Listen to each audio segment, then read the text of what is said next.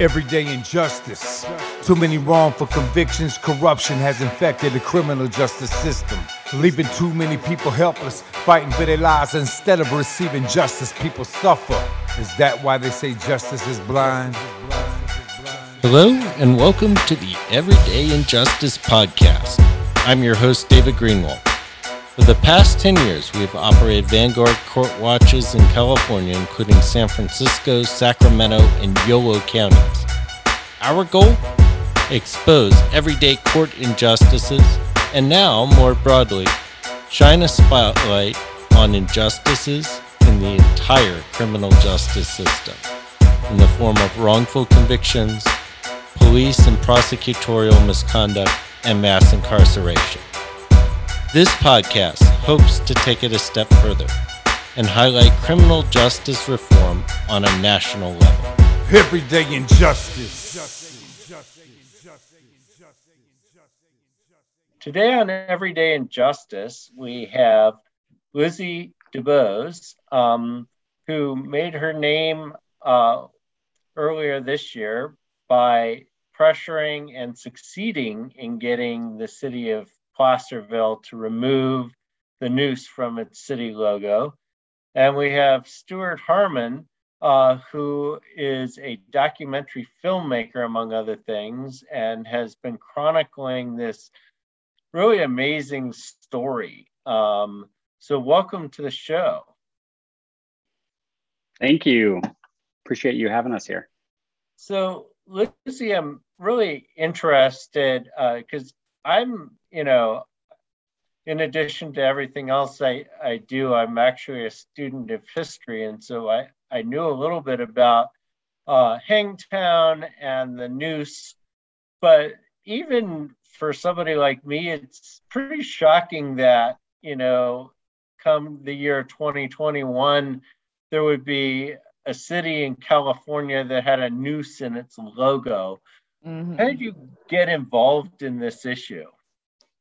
Yeah, I've lived in the Placerville, El Dorado County area for 17 years. So I think just being a resident of the area automatically makes me involved. And then, last year when all of the social justice actions and protests and just raising awareness on Black killings by police officers in America, there was a lot of hype and a lot of trend on that, but it wasn't something that I just wanted to come and go in Placerville. I wanted it to stay long enough to make an impact.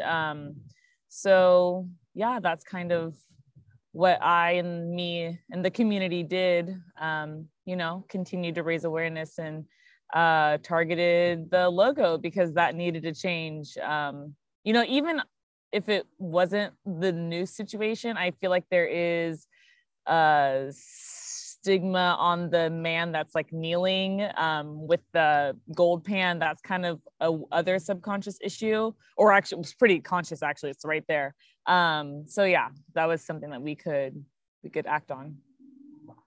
And can you kind of walk us through how that all worked? I mean, it seemed like you were at first unsuccessful and then you were successful. So what happened? Honestly, maybe it's the optimism in me, but I feel like it was successful the whole way through.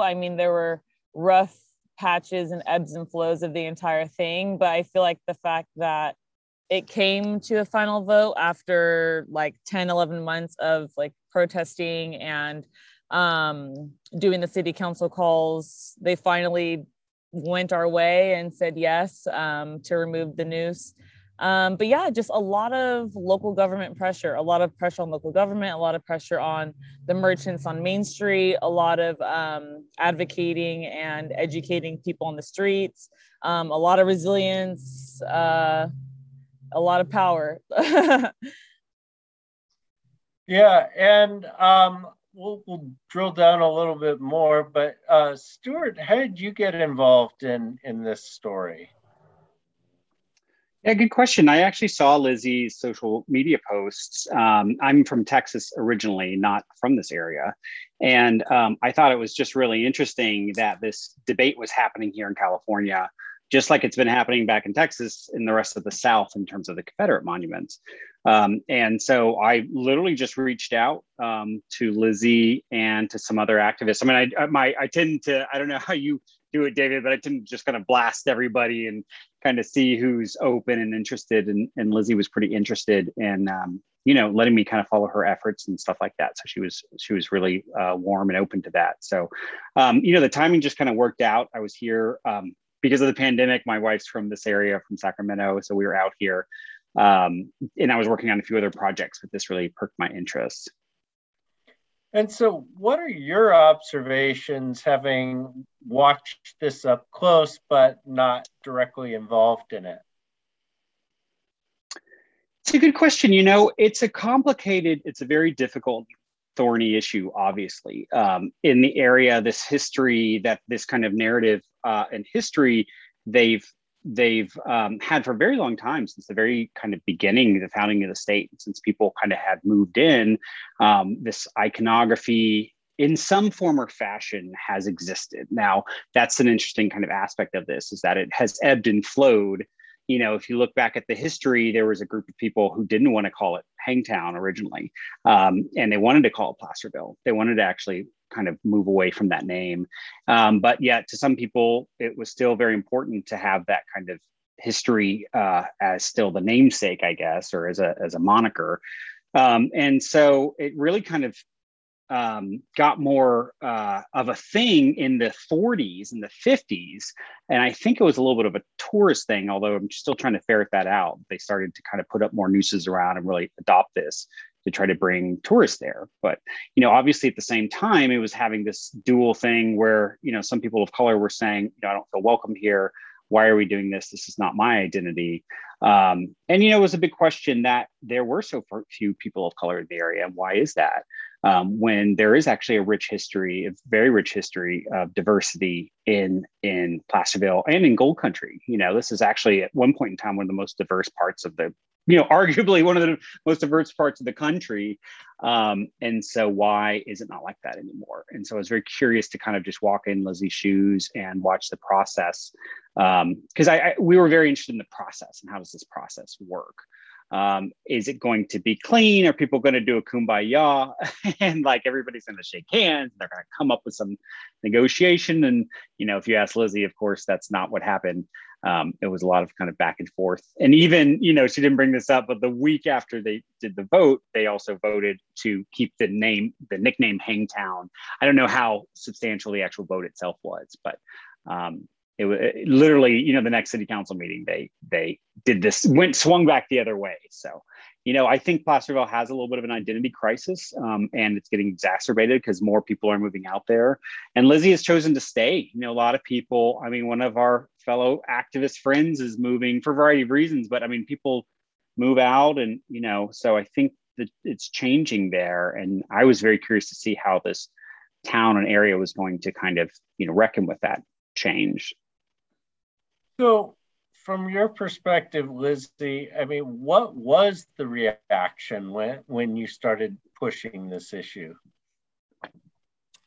Well, before I even started pushing this issue, I was witnessing the reaction, from the comfort of my own home, just on Facebook. At the time, I wasn't really on Facebook anyway, but I had heard that this progressive organization in El Dorado County, they wanted to do a protest to raise awareness on George Floyd.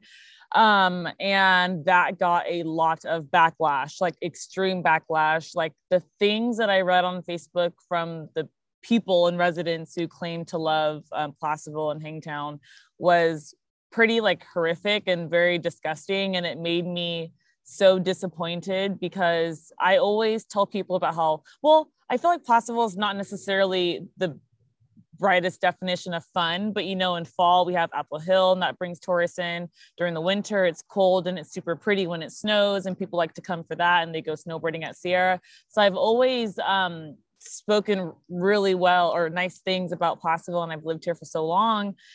So when I heard that there was going to be a protest on George Floyd, I was so excited. I was like, I've never been to a protest. I want to go. I'll make a sign. Like I'll be in the front, like, you know. And then the things that people were saying on Facebook, I was just like, I mean, offended is like a term to use for lack of better words, because I was just like disgusted. Like it was just made me sick. And so I just kind of wanted to do something. And it was the same week where people of Placerville were saying that like Antifa was coming and they were going to board up, and they did. And like Hell's Angels and other motorcycle affiliations like strolled through the same day, like trying to protect the town with quotes, but all it did was raise fear and intimidation in people like me who just wanted to protest peacefully, like the First Amendment says that we can. And so, yeah, it was the reaction. My initial reaction was very much shocking, and then the follow-up reaction to doing the protest in person and just being out there in the street, you know, the front lines of the whole thing was pretty much the same expectation was met. You know, big loud trucks, big loud motorcycles, people flipping us off, yelling at us, saying that we didn't live there, we didn't belong there, the whole shebang, all of it. We got it straight to the dome. And was this a new experience from your perspective? I mean, you know, having lived there, was race an issue for you, or did this just kind of spring up? Yeah, it's hard because I feel like race wasn't necessarily that big of an issue, but at the same time, I knew that I was considered whitewashed. I knew that I wasn't the blackest Black person. Like I knew that I was white for a Black girl only because that's what people kept saying. And I just wanted to make friends and wanted to be the happy-go-lucky Lizzie that everyone like knew from 5th grade. So I just had to keep this like people-pleasing mentality of like not getting offended by little things and like brushing things off, or just like blocking out like the evil language of people passing by. Like I just kind of like kept to my own and never really made a fuss about anything ever. But in this day and age, it was my time to say enough is enough. And I literally told myself that I did not care if people did not like me anymore, if they didn't want to talk to me anymore, if they didn't want to be my friend anymore. Like it was worth it to lose any friends or any whoever that I had over this situation. Like it was, you know, I had to just take myself into account and just do what my heart felt good to do. And that's what I did. And, you know, you have to lead with your heart and you win sometimes. And my goal wasn't to win anything. I didn't expect to win an award. I didn't expect the city council to finally agree to lose the news. I didn't expect any of that. I just wanted to go out there and show people, you know, what I feel and what I believe in. And if people want to follow suit, then that's good. And if not, then you know, I'm used to people telling me no. So it wasn't going to hurt my feelings if I was the only one doing this the whole entire time. And it seems like this was almost a personal transformation for you, that not only was this an important event, but it kind of changed who you were or how you went about your public persona, at least. Yeah, it definitely was. Yeah, I mean, I don't even want to say an awakening, but I feel like I've been using that term often for this situation. But yeah, I literally had to wake up from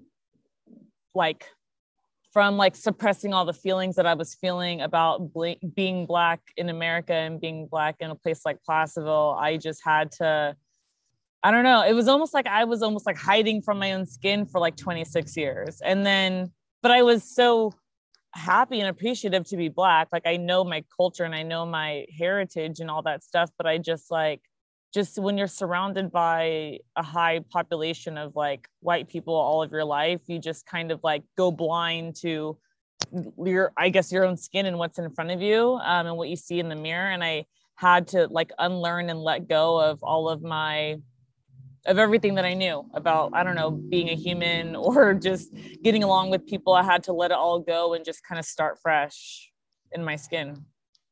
Stuart, what did you kind of learn from this? I mean, what surprises you about your experience doing this? Yeah, I mean, I actually have followed also the Pro News folks. So, I tried to go in with as much of a neutral eye as I could. I was optimistic. I was hopeful that this would be sorted out and led by the city council in some kind of constructive way. And there were actually early on, we have some meetings between Lizzie and some of the folks on the Pro News side. Which I'm sure Lizzie's smiling about right now, but that were quite interesting. And, I was hopeful that there would be some kind of like formal resolution and they go through a process and that kind of thing. And the city council would take leadership role in that process. And it was so fraught. And I actually kind of put a lot of shade on the city council because I think they didn't do a very good job of trying to lead through the process. They wanted to dodge the issue. They wanted to punt it. They wanted to not deal with it. And they were kind of flip-flopping the whole time, and they couldn't even just tell one side. And so it actually just frustrated everyone because people were looking to them to take a stand. And so I realized that I don't know if our public officials are equipped for this. And you kind of, I'm sure you know this by now, David, but when it comes to these kind of very thorny issues, I don't know if they have a means to do it. It's just so complicated. And so, for these things to change or happen, it's usually just going to take a lot of pressure, I think, from one side or the other. So I think that was a little bit of a surprise. Maybe I was naive going into that, kind of thinking that. But the other interesting thing was, it's, not only Lizzie, but there were several folks who wanted to change and get rid of the news, who were had very close relationships to the Pro News people, actually. They had been friends for a decade, worked on several other projects. I mean, people were very intertwined there because it's a small town. And those relationships really fractured and strained, some of them definitely, completely, I think some people walked away from each other over it. So, I was hopeful that people's relationships and love would kind of survive this, but it was just too fraught and difficult. So, yeah. I actually, I know what you're saying in terms of how the council handled it.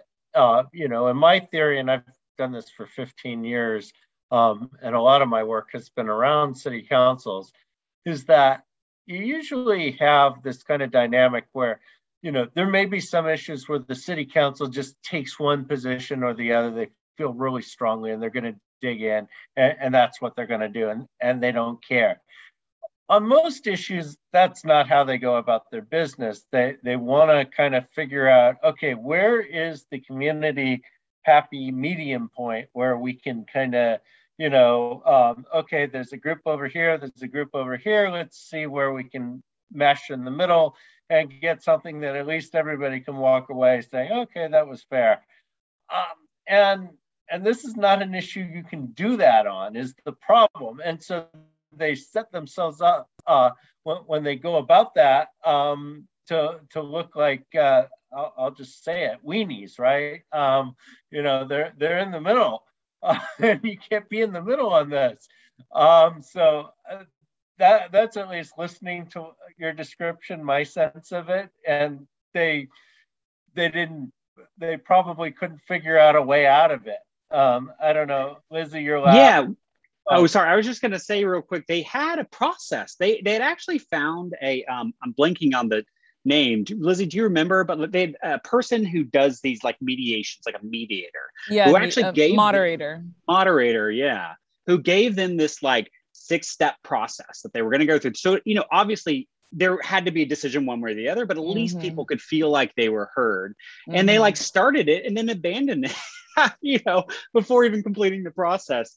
I think I do wonder, and Lizzie, I'm sure you can speak to this, how social media, if it would have been different, if it wasn't a pandemic, like if people had to meet in person, I don't know, because like a lot of people from the county called in, that's the weird thing too, is you've got this Placerville is kind of changing, it's turning blue, but the county is still fairly conservative. And so a lot, you would have this county influence. And correct me if I'm wrong, Lizzie, but it felt like. I think you're right. I think the county's red, but Placerville's blue. Yeah. Yeah. And so there was always this influence of people calling in from the county who weren't necessarily in the city. And also on both sides, some people from Sacramento calling in favor of losing the news. So, I don't know if the dynamic would have been different in person, but I just know they like tried to come up with a process that seemed good and then abandoned it, you know? And so at least like stick to your guns on that. Yeah. The way I kind of interpret it as is the city of Placerville had never, ever, ever, ever, ever in their wildest dreams thought that someone like me or a group of people like us would have ever challenged them on this logo. They never thought it. It never even crossed their mind. Even the people before them, it was never a thought process. So when the pandemic happened and then the city council meetings just went straight to Zoom, I think. And I wasn't even, when the pandemic even started, city council, the local government wasn't even on my mind. I was like, oh, like stay at home. Okay. Like, oh, make a bunch of bread. Like, everyone's doing on TikTok, like doing all those things. Like I was doing all those things and doing all the things that, they were telling us to do, like, don't even go outside, like, do a grocery order thing and pick it up, do roadside pickup but still continue to support your small businesses. I was following all the rules, doing all the things, wearing the mask 6 feet apart, the whole shebang. And still the country could not stop murdering Black people and people of color. And it was aggravating me because I was just like, I had already known that it was an issue, but like I said before, I was ignoring my own issues, like my own like racial issues in this world. And then when it was continuing to happen, I was just like, what is going on? Like, is it really going to take me to like get out of my biggest comfort zone bubble to make a stand one time and for something to get, and the argument too is like, oh, well, Black people aren't dying in Placerville, are they? Aren't your sheriffs super nice to everyone? Your sheriffs don't pull over, like well, your cops don't do this and your cops are really good. It was that whole thing back and forth. But I'm like, but it doesn't matter if the cops are good or not. If they're good, then they're following the rules and they're doing their job. Great, you get an A+ for that. But like the macro part of it is failing dramatically, and people are losing their fathers and losing their brothers and losing their sisters over not putting on their blinker. And like that's what was making me upset. And I've gotten pulled over countless times, and I have only ever gotten a slap on the wrist or a ticket, but like I can only imagine if it was worse. And I, at the end of the day, just didn't want to be another name on a poster and people saying say her name because something happened to me because I was at the wrong place at the wrong time. So I don't even remember what the original question was, but with the city council. And so, I don't think that it had ever crossed their mind that anyone was ever going to challenge them or challenge their people on the news because it's so scary, it's so intimidating. And the fact that we did, and they didn't have a backup plan, and they didn't even know how to react. It just took them forever to figure out a plan and come up with solutions. And the topic was tabled countless times, and it almost felt like they were really just going with the flow of the community. If we were out there protesting and we had good feedback and the media caught good attention of it and it went to the Mountain Democrat and it was good, then like the city council was like, yay, like good job, you guys, like keep up the good work, da da da da. But then when there was like a bunch of backlash and the media caught that part, and then there was like more nooses being put up and more people showing up in Proud Boy outfits and stuff like that, it was like they didn't want to address anything. It was very like laissez-faire government. Like they didn't want to address anything because whatever connections they have locally, they didn't want to either lose those connections or them to get targeted. Like that's the privilege of having a choice on what to speak on or not to speak on. And I kind of had to prove that like I don't have that privilege. If I walk out, I'm already in my Black skin. If people look at me funny or interestingly, they, ask me if I'm from there, if I live there, all that stuff. And so it's just like, I have to kind of think about everything that way. And then the city council just has to, I don't know, say yay or nay to things and hope that nothing happens to them and their family and their businesses and stuff like that, which is totally understandable. And I respect all of them,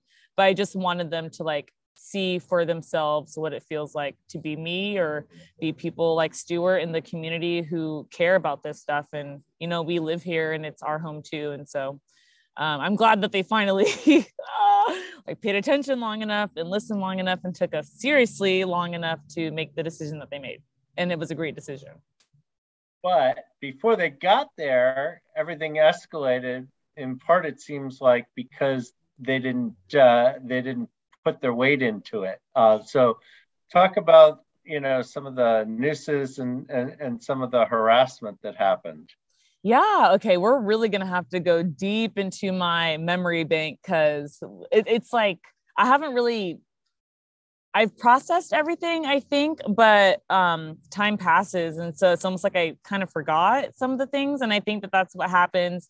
That's a trauma response when you're just at the forefront of these like high volume tension situations. You kind of, I don't know, just black out a little bit. But yeah, I mean, the first situation with the first day I was out there, someone drove by and called me the N-word. Someone else revved their motorcycle engine at me and told me that it was called Hangtown for a reason and to get out of their town.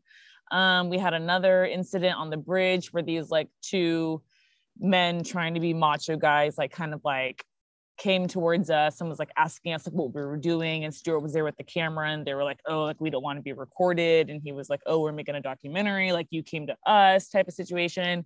Just a lot of like verbal confrontation, a lot of Proud Boys with knives that they didn't do anything with them, but it's the fact that they showed up to a place, the courthouse that's behind you right now. They would show up to where we would protest, a place that we've worked very, very hard to make it a safe space for every single person to be there and speak their mind. They would come, with knives for protection. Like I was going to do something to them. It's just a lot of the typical like intimidation tactics, all of it. They pulled out all the guns, but not real guns, but they did everything. And Stuart, why don't you talk about some of the things you saw? Yeah, I mean, there would always be these kind of more tense points around their actions and stuff like that and around city council, and then it kind of quiet down. And so it was a ebb and flow. And, it was tricky because I think the city council too didn't want the media attention, and Lizzie and some of her other activists got pretty smart media wise and had a pretty good relationship with folks to be able to get media up there, and that helped because I think ultimately that the city council, that's something that they do really care about is how they look on that. So it's so hard when you're in this, and you probably know this, David, too, in terms of threats. There's just social media as its own monster in and of itself. People are very active in El Dorado County on social media, and I follow them pretty often. And so it's always hard to tell when people are making threats where the line is, and obviously we know some things spill out of social media into real life. And so, I was always definitely concerned about everyone's safety, on all sides. Not so much my safety because I could always leave and come back to Sacramento, but making sure that I wasn't ever going to put anybody in a uncomfortable position or something like that, because I think there was some safety concerns. You just kind of didn't know, and what was happening in Placerville also was happening across California and the rest of the country. And so that's what I was so drawn to, was such a microcosm. And so you'd see events happen in the other parts of the country, Kenosha, the list goes on, and you wonder, could that happen here? And I think that's like always a concern. And the police department there is pretty interesting. And I think they were pretty unprepared early on for the protests. I think they just didn't even same thing, conceive that, oh, we're going to have people over here. And then, because they've had little rallies and stuff, but usually there's never counter protesters, when you bring in counter protesters, it's a whole different ball game. I almost feel like that was the first time when, I don't know, I've only been around for 27 years, but it felt like that was like the first time where Placerville had ever experienced protesters and counter protesters and violent verbal communication and helicopters filming and news people filming their areas. Like, it was wild. Well, I remember think when it that's true. happened, you heard about this confrontation in Placerville, and you're like, Placerville? Really? Mm-hmm. So I mean that's just an outsider's perspective, but yeah, I mean it's not something that you would expect. I mean it was we covered it in 2017 at the Capitol in Sacramento when the neo-Nazis clashed with Antifa. And that was unusual even for Sacramento, and that's the state capital. You just most of the time you don't see that kind of stuff. You might see a few counter protesters on the side, but not like this big clash of protesters on both sides with the emotions heated up. Absolutely. Yeah. I mean, you're so right. And just like you said, Lizzie, I think you're so right. I mean, the police department was really, not ready for it. And they only have 7 officers or 6 officers or something like that. But now, and sorry, you want to jump in? I just thought of something. I forgot. See, because I forget that I remember. Okay, so it's funny because it's like the police officers weren't necessarily prepared, but literally, I think it was day two of me protesting in the Ivy lot. That's when Chief, he wasn't the chief yet, but Officer Joe Wren, who was interim chief running for the chief position, he's the one that came to me with his assistant officer, and he said that he had seen my video because the video of the guy on the motorcycle that was yelling at me went viral, like on TikTok and Instagram and all that stuff like that.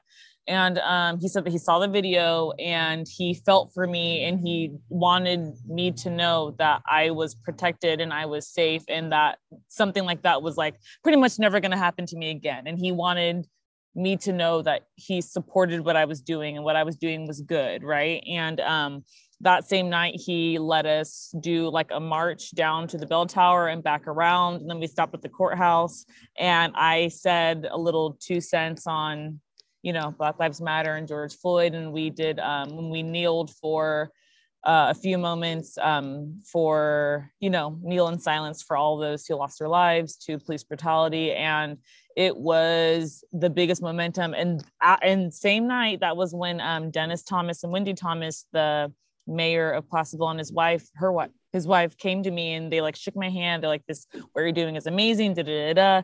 And so it was like, I got to experience from very early on how people like that with positions like that could come to me so quickly and like congratulate me on like this good thing that I've only been doing for 48 hours. But like I said before, they didn't think that we were going to be so resilient and we were going to stick to what we said and continue to do it until change was activated. Because I'm about action at this point.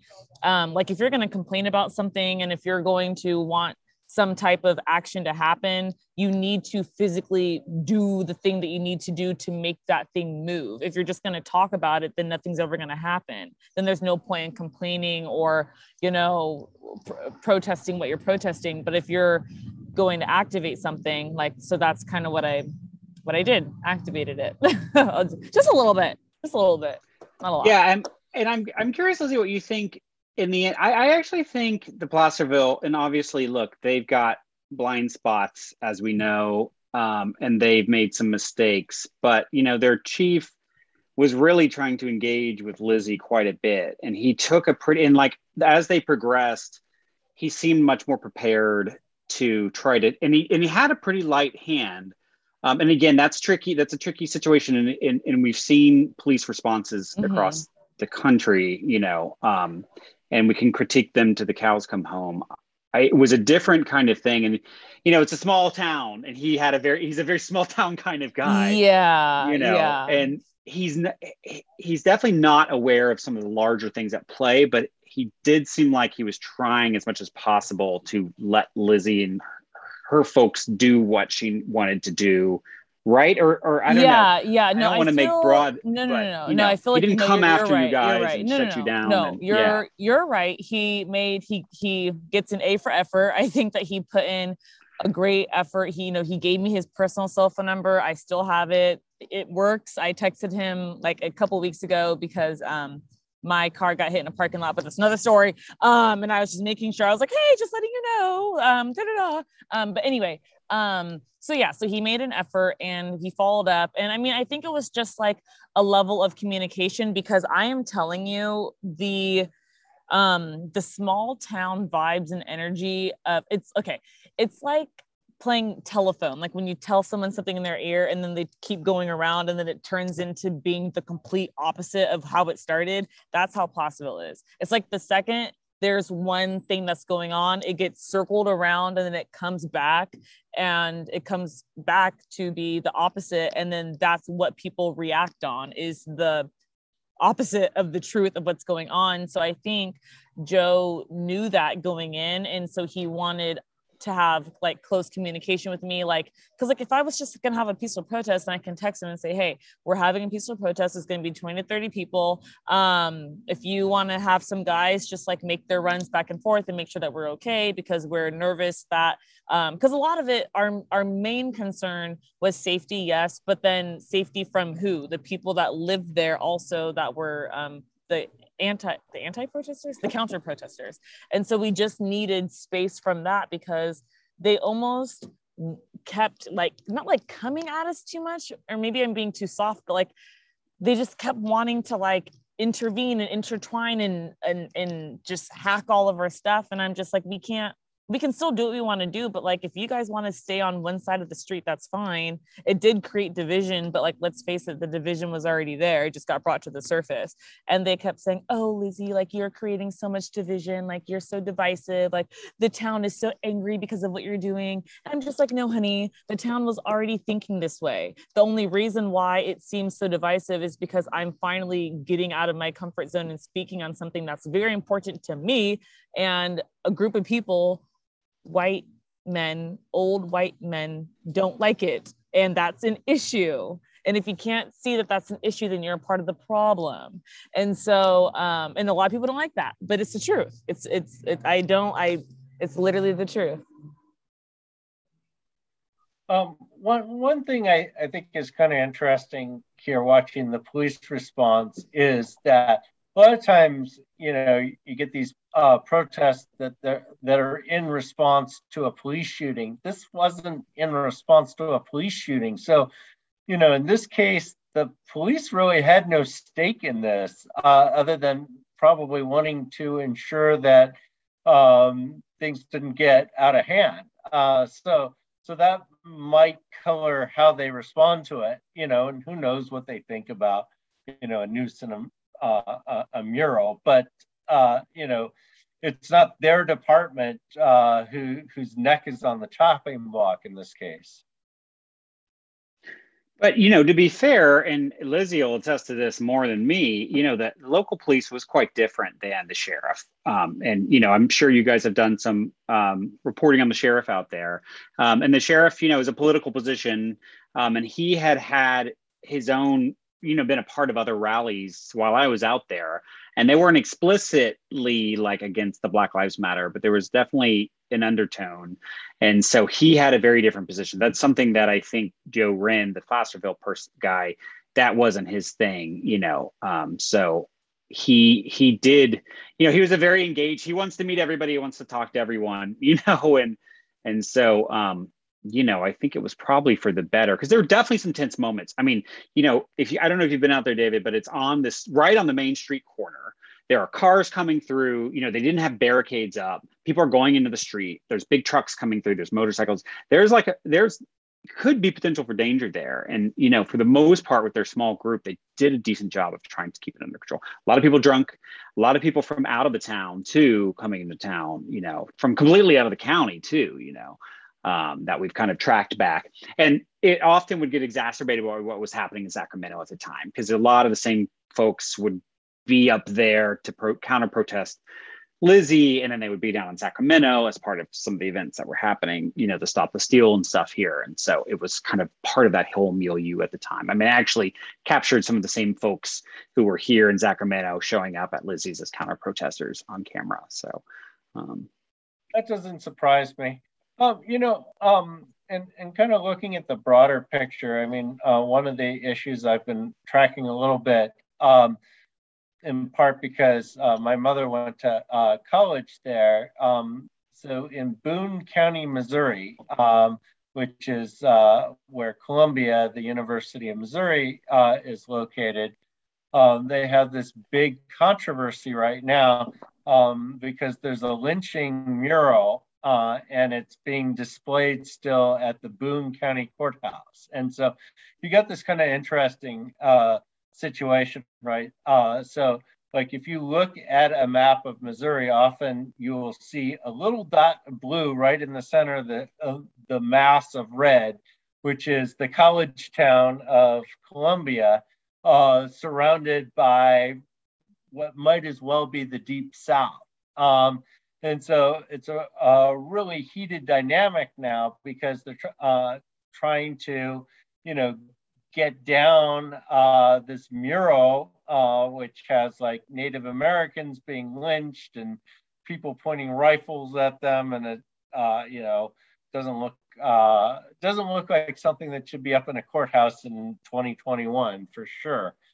So it seems like these issues are happening all over the place, where all of a sudden people are like, hey, maybe we should have these things on display at this point in time.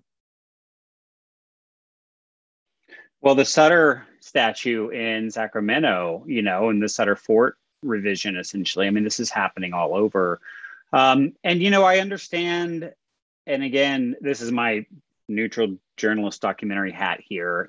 I understand the other side, they grow up and most people say, I didn't even think about it, and actually several of them who said that wouldn't join Lizzie's, kind of efforts and that kind of thing too. And so, this is really about identity. The noose is just a representation of something else, an identity that they think is being challenged. And so, which obviously of all the symbols, it's a very controversial symbol to choose for your identity, versus something else. So, to them, they can't even fathom it. It's just like, just like Lizzie said, that somebody is not thinking about these kind of symbols and how somebody else may respond to it. I mean, and I had the same problem with the Confederate flag because I'm like, the Confederate flag was the symbol that was used by the rebel states who were fighting to keep slavery. Do you want the Nazi flag flying at your at your governor's mansion? I mean, how appropriate is that? Exactly. What was I going to say? I was going to say that, so back to kind of what you said about how a lot of these protests were in response to like cops killing people of color, or just people in general, but specifically Black men.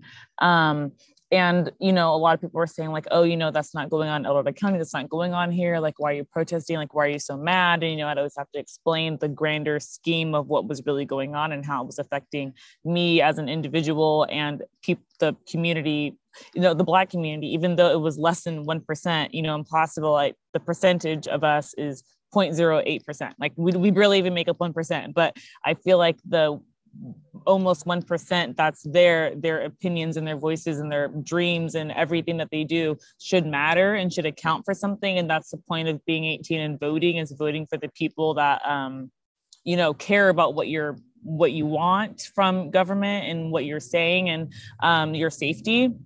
So I feel like I feel like people were so pressed at the fact that we wanted the noose to be removed, and they're like, oh, it's just a silly little noose. Oh, it's so tiny you can't even see it.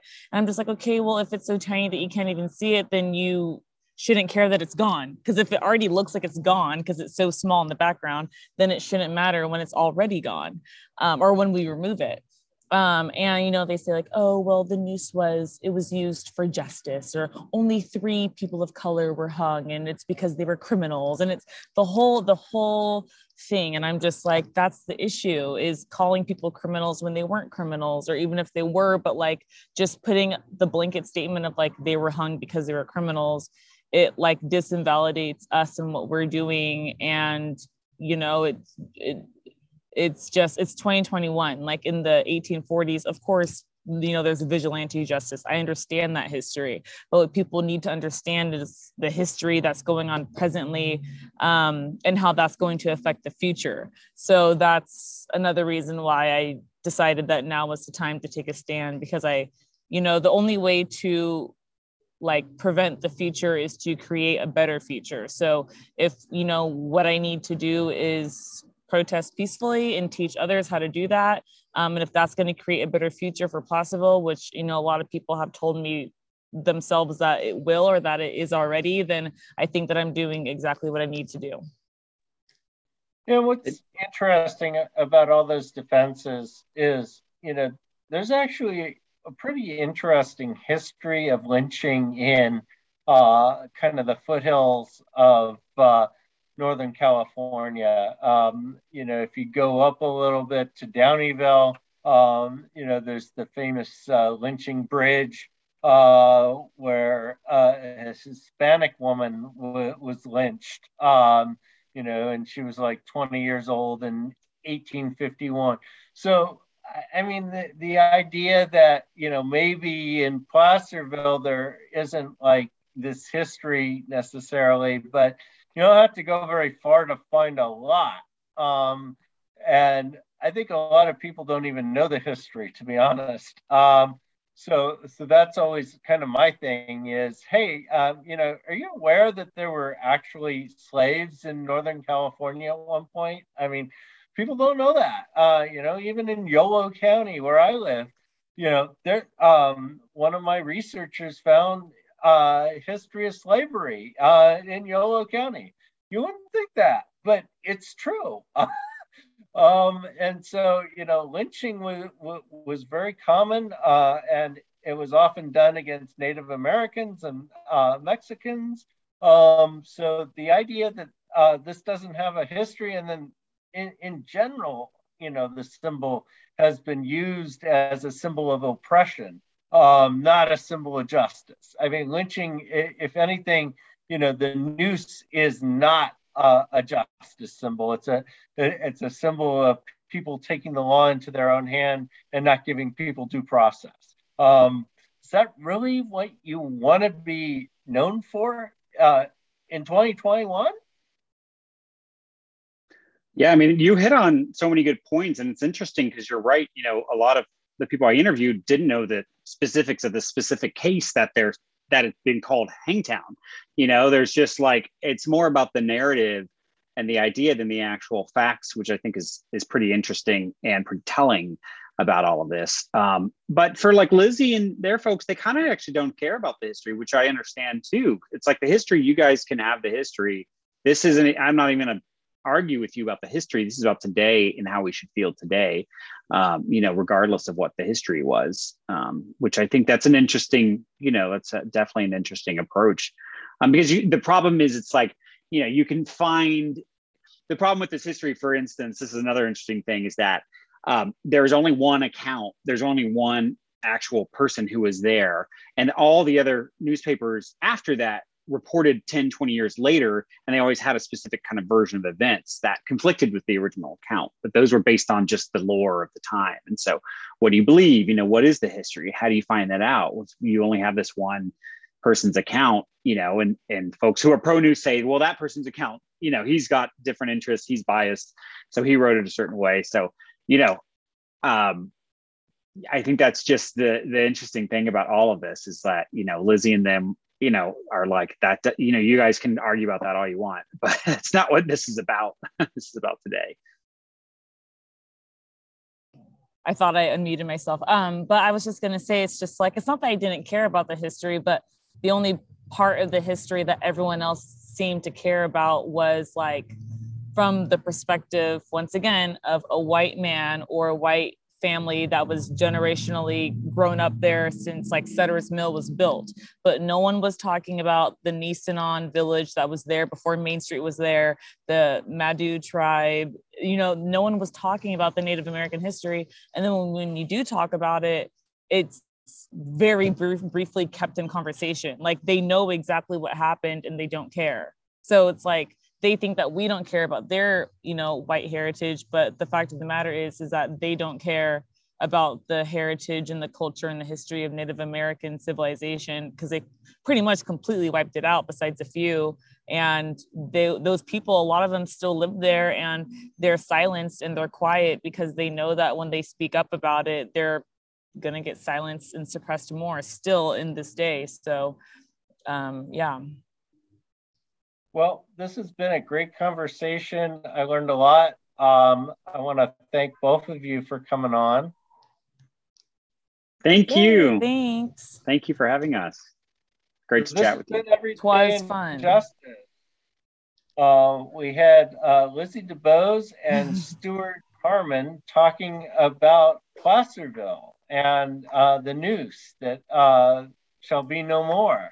And hopefully at some point, Placerville will be embarrassed by the moniker Hangtown rather than see it as a source of pride. This has been Everyday Injustice. I'm your host, David Greenwald. Join us again next time for more tales from the injustice system.